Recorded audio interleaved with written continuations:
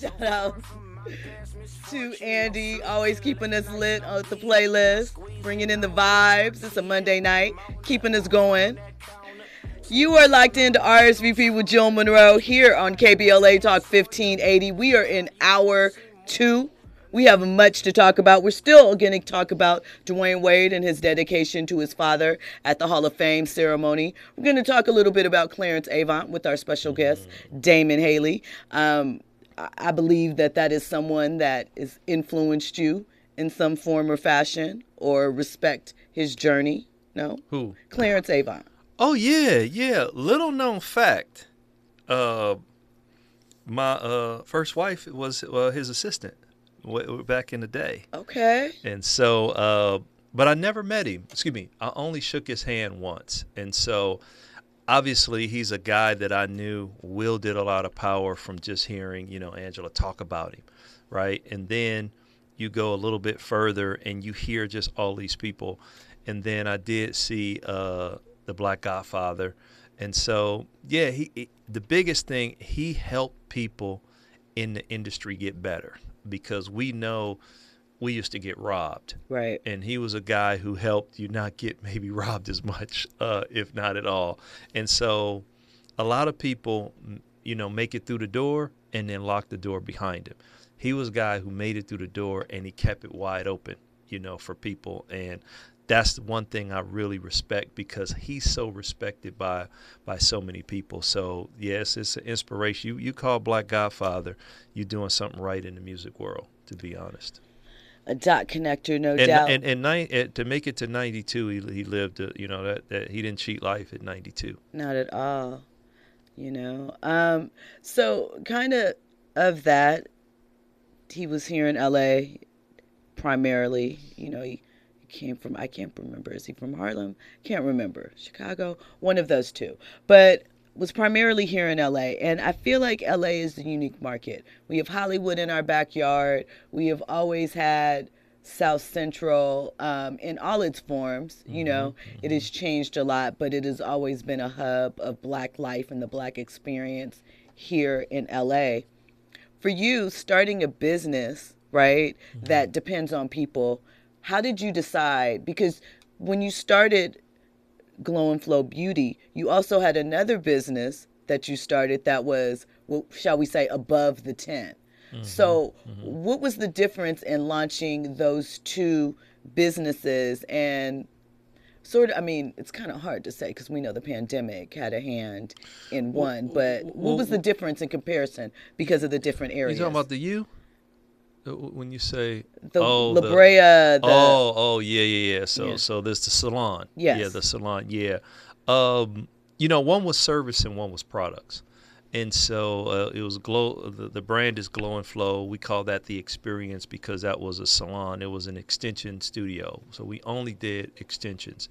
And so, it was humming for when we bought it, and right before whatever that March 13th day was, because it was March 16th. Is the 16th? Yeah, it was truly a COVID casualty, only because it just shut down. Everybody was afraid, and and the extensions and that kind of service is very personal. So the whole COVID thing, everybody was afraid, masked up, all that kind of stuff. The workers, you had the whole workers not wanting to come, and people, through the back door and all that. So it just kind of destroyed that business. But beforehand, it had great promise. And so it was a lot different than Glow and Flow, the beauty retail location, which really acted the opposite. Since it became a DIY space, people needed that more than ever. I would literally be at my distributors at 6 a.m. getting product so when my store would open. And the other piece is that we're in Inglewood. So Inglewood is an incorporated city. And that means the mayor calls the shots, not the city, not L.A., the mayor of L.A. And there was a mandate not to close any businesses in Inglewood. So L.A. businesses were getting shut down and fined and all that. We weren't. And I think it's primarily because we needed to build SoFi Stadium. Okay. So if you shut down every other business, you're shutting down SoFi, which we know that's way more money for the city and taxes and all that kind of stuff. So it really worked well for us. But the difference is really product and service. We couldn't maintain the service, and when it was time to really re-up the lease, I just said, no, let's just tap out and really focus on the beauty retail. And I really like that because I like it because as long as we got the product that people want and comparable substitutes, if we out of your product, we good. And then the other thing that plays for us is that we better than Target and any other beauty supplies, so to They are speak. beauty supplies. I'm a beauty retail concept, baby. That's right. So we better than them. We better than them. And so, me, I treat it like a Nike town. And so I'm in there, and it's a cultural thing. We connect culturally with the people who come in. So those were the two differences I thought. But yeah, if COVID doesn't happen, that service thing would have still been humming.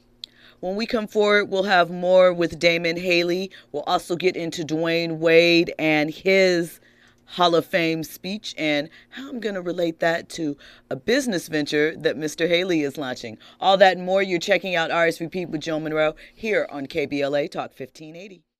It's Jill Monroe. You are locked in to RSVP with Jill Monroe here on KBLA Talk 1580. I am joined by my guest, entrepreneur, author, all around bad guy, Mr. Damon Haley. PH, baby. I have a couple of rapid fire questions for you and scenarios set up that I kind of want to go through.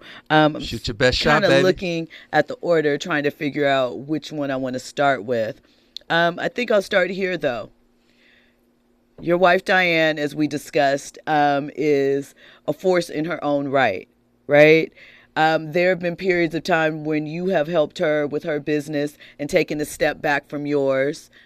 What has the experience been like being with a woman that is, powerful in her own right, and maybe the area or the arena that she plays in, they don't understand who you are and the things that you have created. And so they may interact with you differently. How is that experience dealing with, a working power couple?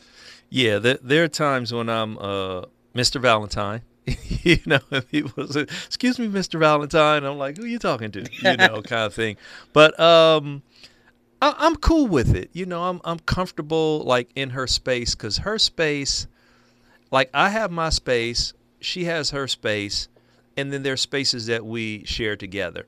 And so when she's doing her luxury thing or when she's doing the wedding design component and all that kind of stuff, I am a expert at what I do. I manage the finances. That's what I do.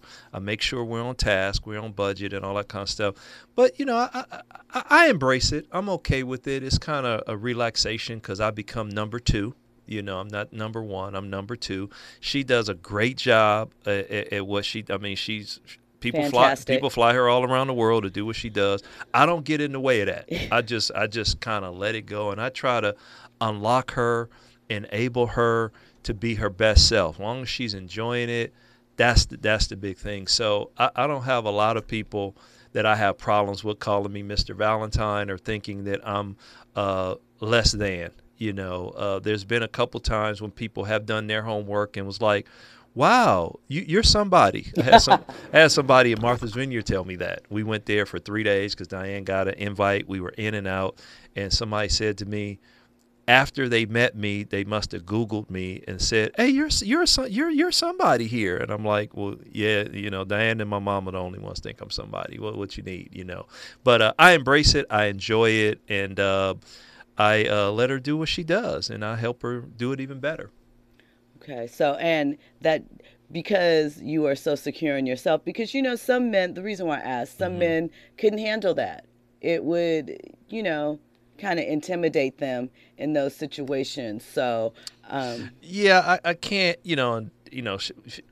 sometimes if anything, it's uncomfortable, right? And so when she does TV and I'm around and people are trying to make me comfortable, I'm like, hey, I can get my own water. I don't need, and I'm all, hey, let them do their job. If it's their job to get you water. And I just be like, wow, I'm just not accustomed, particularly when she's in a television environment, the way they dote around her and stuff like that. That makes me uncomfortable because I'm just not accustomed to that. But other than that, it's cool working with her people. She does work with interesting people. Uh, is some athletes she worked with. It's funny, she worked with one athlete, and I'm carrying boxes just because I'm an extra person. And then somebody who was with the athlete recognized me and was like, "Oh man, that's D. Haley. You don't know D. Haley?" He blew my cover Right. because I was just the husband helping, but then all of a sudden, I'm not that anymore. And then I get brought into a conversation about some strategy. And I'm like, man, my wife gonna kill me if I don't load that truck on time, Right. It has So nothing to do with it that got today. it ain't got nothing. So I embrace it overall, and I'm confident, and I can see how somebody can be intimidated and all of that. But I'm experienced. I'm a dude who understands different worlds, and I just flow with it. So I want to ask you this, kind of shifting a little bit, related, but not so much. So over the course of your career, I would say one word that has been used to describe you, in addition to many, but one word is intense, right? Hmm. And you are intimidating to some people. So, what is it like to function across business in different areas and deal with the intimidation from others, or sort of manage to, still put out your business, go through those things, but deal with the challenge of labels that are sort of outside of you? Yeah, maybe I got blinders on, but I've heard, somebody calls me ID, Intense Damon, and so my intensity comes from really wanting to perform, for one, and so some people will get it and some people won't, and so my intensity has to do with passion, it has to do with drive and all of that, and that's really it. But the intimidation is it's I try to now and over time meet people where they are, and realize what's critically and vitally important. Everything being right, and my overseas stuff kind of helped me with that. Like, I realized that people aren't going to communicate as effectively. They can't even spell in terms of English right. So it doesn't even matter if it's not spelled right, long as I know what they're talking about.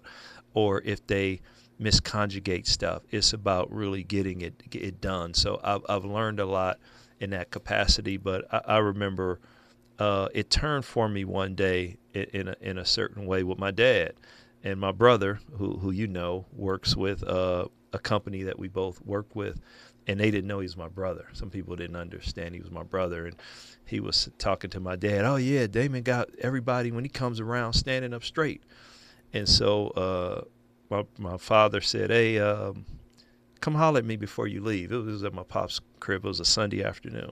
And so my father says, what's this stuff so and so's talking about? And I was just, oh, this, that, or the other. And he kind of shook his head and he said, hey, man, you've been like that for a long time. You used to have the elementary school teachers on alert.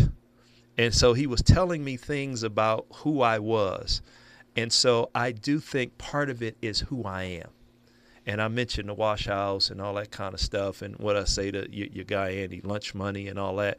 So once again, that's fighting intimidation. So I grew up in an environment where I could not be intimidated. Right. So a lot of that, I think, and not to mention, I got three brothers and grew up with a dad, and my dad was 6'3" and taught me not to be scared. So some people that haven't been around a man like, or I don't know what the political term is, a man's man or something like that, has to understand that it's not that I'm trying to intimidate you. It's just that I'm standing ground and I believe what I believe in. I'm passionate. I got drive. And if you rolling with me, baby, we rolling. And so I'm better at that as I get older because I don't want people to be intimidated by me. I don't want I don't want barriers between me and other people. And I think when I was younger, I was just going because, when we were doing what we doing and we dealing with all the names you had just said, it's perfection. It is. And so other people think that it's pleasure, but for me, it was work. All those Saturdays that I worked, Saturdays at Venice Beach. other people were just having a Saturday. I was working because I can't come down and have somebody, in the black SUVs and all the important people coming and not be right because the position I was in, I only thought I had one chance to mess up. And so that brings a level of intensity. That brings a level of let's make things happen in excellence because my grade has to be a 90 and above. It can't be an 80. Do you think that that is part of just the black experience of being in corporate America, so to speak, for some, where we don't feel like we have an opportunity to find our way? Like it has to be perfect off top. Yeah, I think so. I mean, because when we're at the levels that we're at, it's like a triangle, and we're working our way up, and everybody ain't gonna make it. And if you don't have cover, somebody who likes you to massage the story about you, and we know that black people don't ascend to those levels, and so if somebody doesn't like you, then they can shape and form what a misunderstanding is or what a shortcoming is and all that kind of stuff.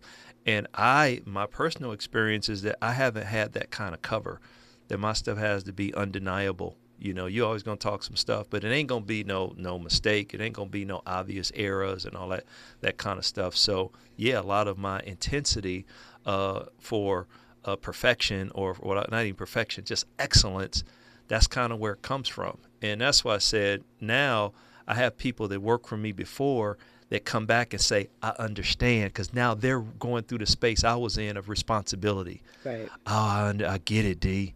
Oh, yeah, but I know why you did this because of that, because now they're going through a space that I went through. So, yeah, I think it has everything to do with at least my experience of being like that. And the statistics say I'm not alone.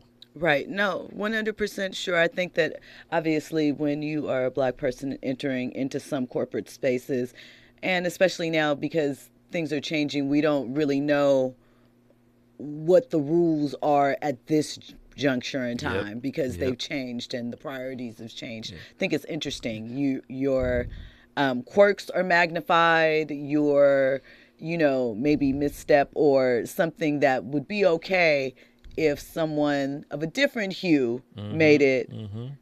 It's different. Yeah, and you talked about culture before. Mm-hmm. So,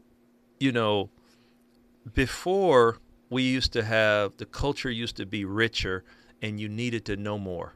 And so the things I was able to do, I morphed into a business concept that helped the brands, that helped drive business, that helped do all of that.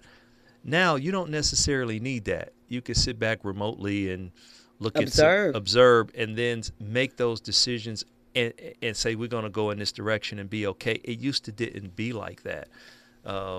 So it's smoothed out more. It's I wouldn't say softer, but it's not like I say, it's not as rich. It's just stretched out more. What this thing culture is. I mean, I think to your point, I think it's easier for people to observe and kind of duplicate and put it out there. But I do think it's kind of like, whipped cream or a puff. Like, the difference between whipped cream icing and buttercream, for lack of a using that comparison. Buttercream's more rich. The whipped cream icing's a little light, a little fluffier. Kind of seems the same, but not the same, deep down inside of that. And when we were doing it, because the masses didn't understand it, they would not understand a gang of people versus a gang. Yeah. And so I had to do a lot of education just to get people to understand the value that was being delivered. And so once again, that took a lot more to do that no one else could have delivered, that was outside of that culture. Like I said, now it's a little easier. So, well, kind of along those terms, we talk a lot about business and we have a lot of expectations for our current celebrities or even athletes that they should be business entities. They should create a business, invest, start things off. We applaud any business venture that they launch, even if they're not logical. And I'm going someplace with this. I'm leading to this. Okay. So Lonzo Ball, we know, might be dealing with a career-ending injuries, right? And a lot of the speculation leads back to the footwear that he wore earlier in his career with the Lakers. We know his dad started, Andy is back there laughing because I bring this up every once in a while about LeVar Ball. And though I know what LeVar Ball did for his sons, and I respect the fact that he was a father that had a vision and helped, drag his sons to the finish line.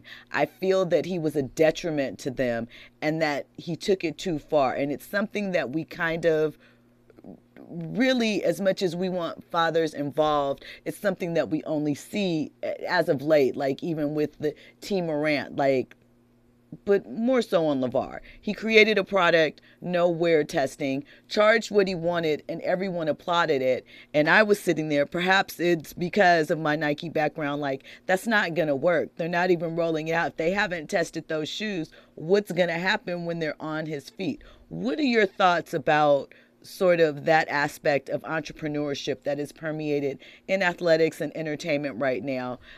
Is it really a good thing, or is it just kind of for show? Because when you think back, before, athletes had a record label, then they had a clothing line. Now, a lot of people have skincare, lines, still clothing brands or streetwear brands. They're branching off, and it sounds good, but is it all good business, and are they really taking it seriously? I think it's a case by case base, to be honest. I think that they all aren't taking it serious because they don't have the time, effort, energy, or expertise to even do it. I mean, as great as LeBron is doing, LeBron's job, I don't know, was his latest job, but I used to always say he's a parade maker. Okay. Yep. Period. Kobe's job. We missed it, but he's a parade maker. That's anything less than from that type of star. You nothing. Everything else is just secondary. So I think that if you have a passion, you have enough money to do it. See, that's the big thing. You have capital.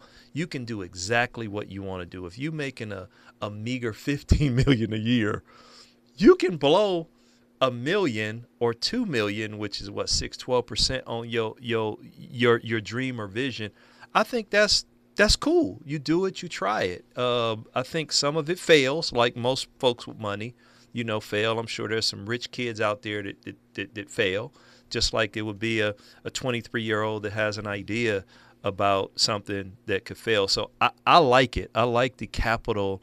I like the idea of using your capital to really grow. I was in the space of somebody next to Curtis Jackson, a.k.a. 50 Cent, with the whole vitamin water deal. That was a very smart move for a dude like that. He understood money. Money. I need to invest. Once again, he got his $400 million by investing. So I think that there's different ways to do it now, but I am 100% down for athletes using their capital to invest in solid business. When we come forward, we'll have more with Damon Haley. You are checking out RSVP with Jill Monroe here on KBLA Talk 1580. Welcome forward. You are locked into RSVP with Jill Monroe here on KBLA Talk 1580. This is the show where we talk headlines, trending topics across entertainment, sports, lifestyle, and culture. My guest tonight is Damon Haley. He is an entrepreneur, has worked with some iconic brands, Nike, HBO, Frito-Lay, Nickelodeon, with some of our favorite figures across entertainment and sports. Name dropping a couple: Kobe, Magic, Michael, LeBron. Okay, there's more from there. His wife is also, they're a true power couple. I like to throw that out there because, oftentimes when we say power couple in this era, we think of a singer and a rapper, or an actor and an actress, those type of things. But I like when we can highlight people that are doing things and making a real difference, not just in the community, but in the business world at large. So I have mentioned that the Hall of Fame ceremony for basketball took place over the weekend. We know Spurs coach Greg Popovich was dropped in there. We know that Tony Parker, another Spur, was dropped in. Dirk Nowitzki. And Wade County's own. That's Dade County, y'all. Y'all know that, though.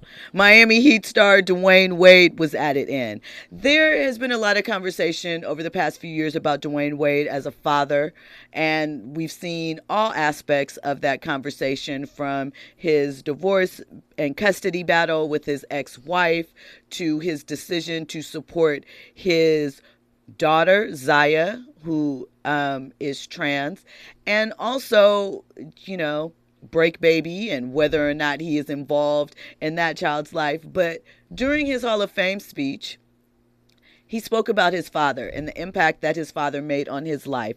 Dwayne was living with his mother, and at a certain point, his mother felt that it was time for his father to take over and help. He said that she took away her ego and allowed her father to step up and step in and give him the support that he needed as a man at that time, even though it was away from her.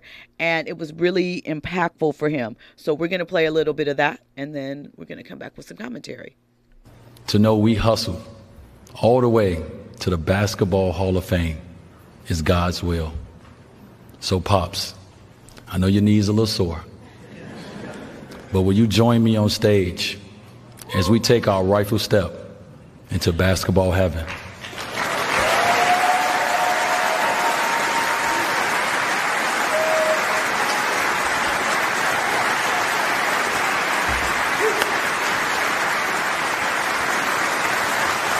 This one right here, this one is for my father. I love you, and I'm thankful for you. I love you too, man. We in the Hall of Fame, dog. So it was a really beautiful moment. The longer version, as I said, contained, Dwayne's commentary on his father and just how impactful that was. And I feel as though that upbringing, that situation that he experienced, shaped who he is as a father. And we have a lot of conversations now about, the overcorrection of parenting, where we are with this current crop of whether it's young athletes or young men in general. And Damon, I want to talk to you a little bit about what you see with young men, because you not only have worked with NIL projects, you've worked with obviously college players and high school players. You are putting together a product that will help young men with grooming and hygiene, something that we don't often discuss. But through these type of ventures, through these type of examples, do you think that we will have a sort of rebuilding of what it means to be a young man? Because I think it's skewed right now. I think that there's a lot of things that are included in the conversation that maybe don't matter, but matter more than they should because of the current era. So what are your sort of thoughts as you've watched a generation of men evolve and develop, especially, like we talked about being a man's man as sort of that thing? Yeah, I think boys need to be touched by men, period. Back in the day when we used to do that Nike stuff and I used to bring barbers in, part of why I did it is because a boy might not be touched by another man. Just to have somebody grooming you, just have somebody there talking to you, engaging you, I think is important. There's a stat out there that says whatever the measurement of success is, that a single dad has the same level of success with that kid as a mother and father. It's really just a mother only, and it could be economic, a number of reasons why that kid doesn't achieve success.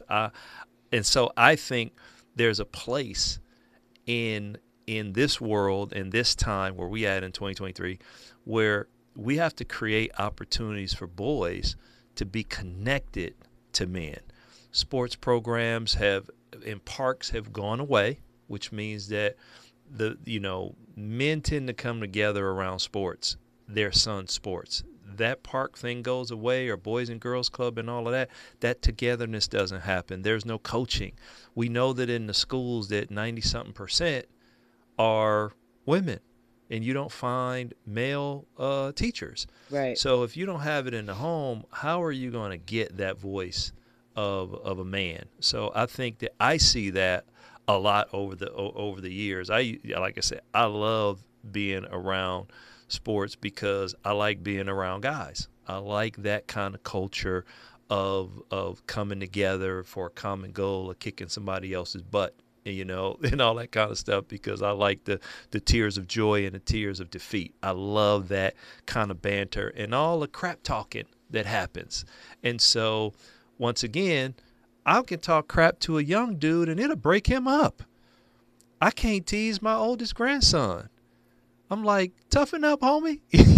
We rolling. So I think it does. And I was deeply touched by that, because if you read my book, I have a whole chapter, the end of my book, the bonus chapters on my dad, because I love my mom. God rest her soul. But man, I mean, my pops made me who I was, and I hung out with him. It was no place I couldn't go with my pops. Hey, come on, let's go. Boom. I had a different type of relationship, and it shaped who I am and how I deal with men and how I deal with being a man. And I do think that Dwayne Wade, he's a leader. And that, LeBron went to Miami, and Dwayne Wade was the leader, probably because he took the example of a leader, of a guy like Pat Riley, all of the owner.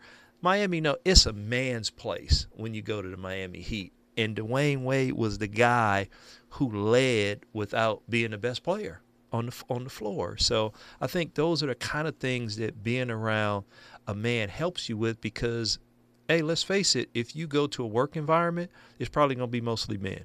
If you are an executive, it's probably going to be mostly men. Wherever you go, it's going to be mostly men.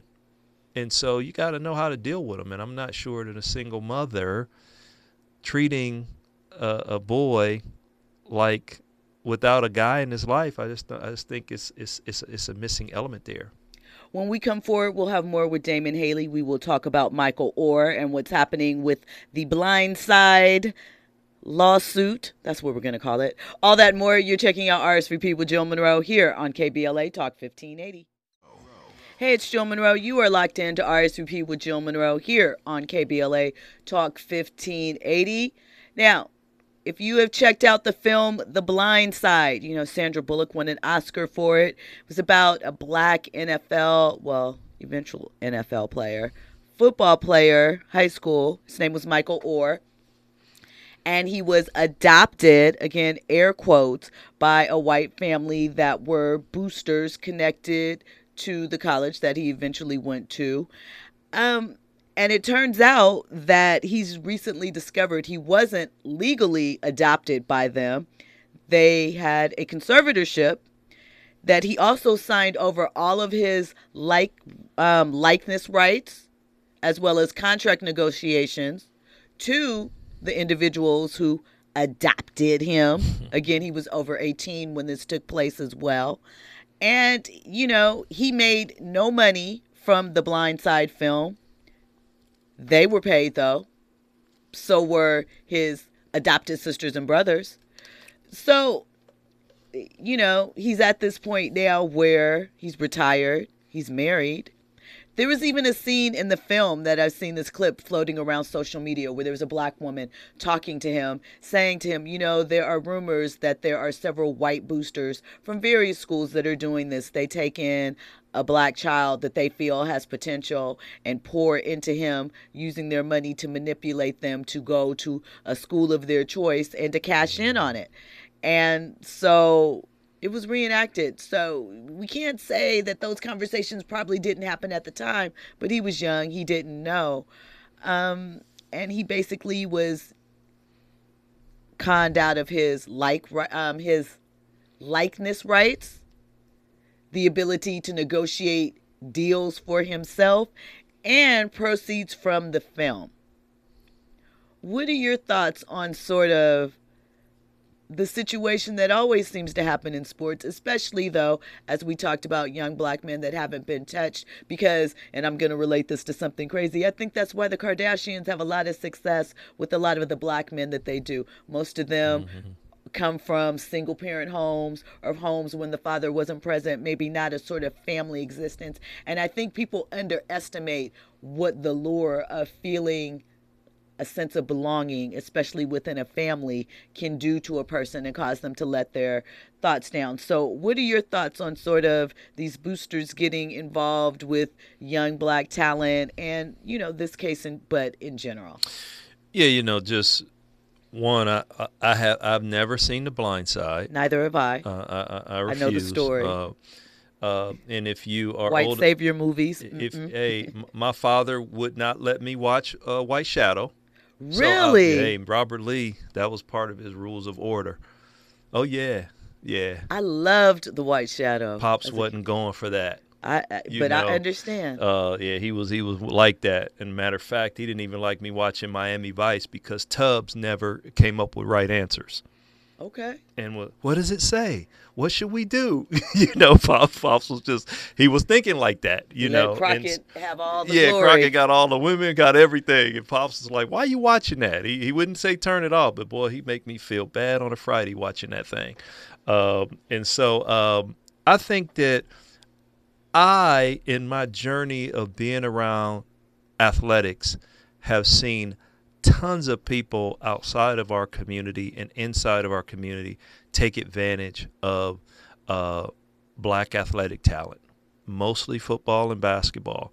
And so I think it is a travesty. I think it's because we have a lot of fatherless homes and we aren't provided access to really high levels of leveraging ourselves.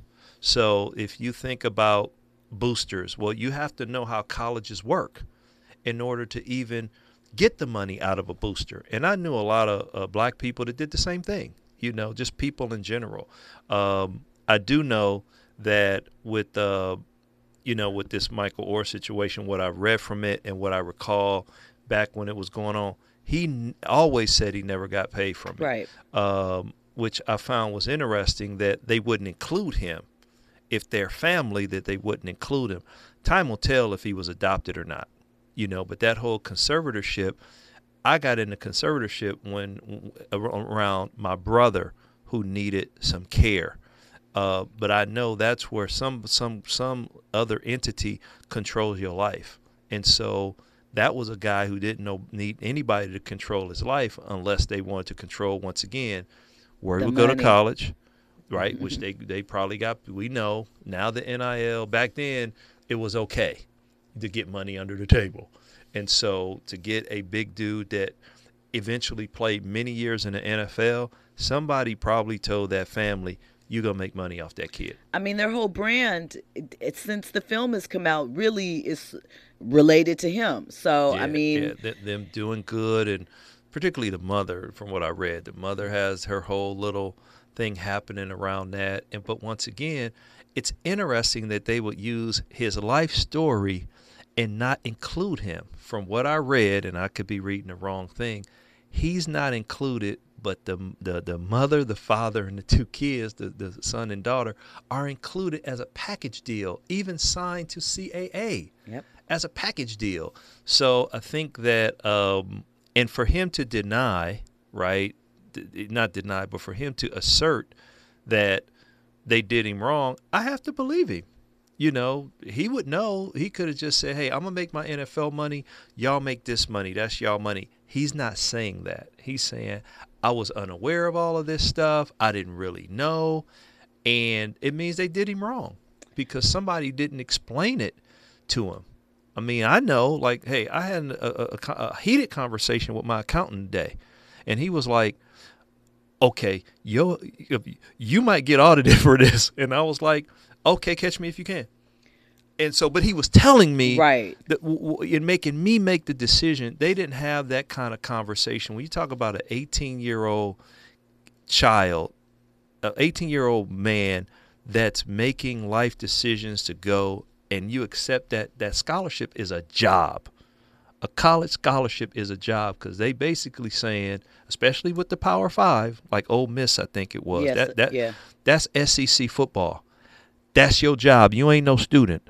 They breathe, live, eat. Your football is from 1 o'clock during the day to whenever, all that kind of stuff.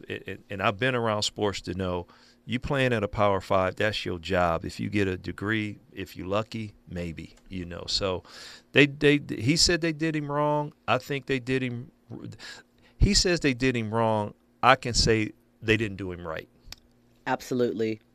DJ Black 909 says, I'm so upset that this is happening to Michael Oher, but black people have been screaming about how bleep this story is for years, and I'm not surprised to learn it was all a scam. Totally straight up, obviously, just like all white savior narratives are a scam. So he's pretty upset about that. When we come forward, we will make sure that we get all the deets on where we can find Damon Haley and all of his projects and get into a little bit more with Slay Hair. We're also going to talk a little bit about... Listen, Sierra has commentary on Black Twitter and them always weighing in on her relationship. And if there's time, we're going to talk about Run DMC and their final performance as hip-hop icons. So we're going to get into a little bit of their history and why I feel that they, you know, should be a little bit more revered than what they are. They've gotten their flowers. I won't say that they haven't, but I think that it bears repeating some of the accomplishments and firsts that they have gone through because, listen, they gave their last performance in hip-hop, allegedly. So, you know, it's iconic. And we're going to talk a little bit about some of the celebrations over the weekend for the 50 years of hip-hop, the 50th anniversary. All that and more. You are listening to RSVP with Jill Monroe here on KBLA Talk 1580.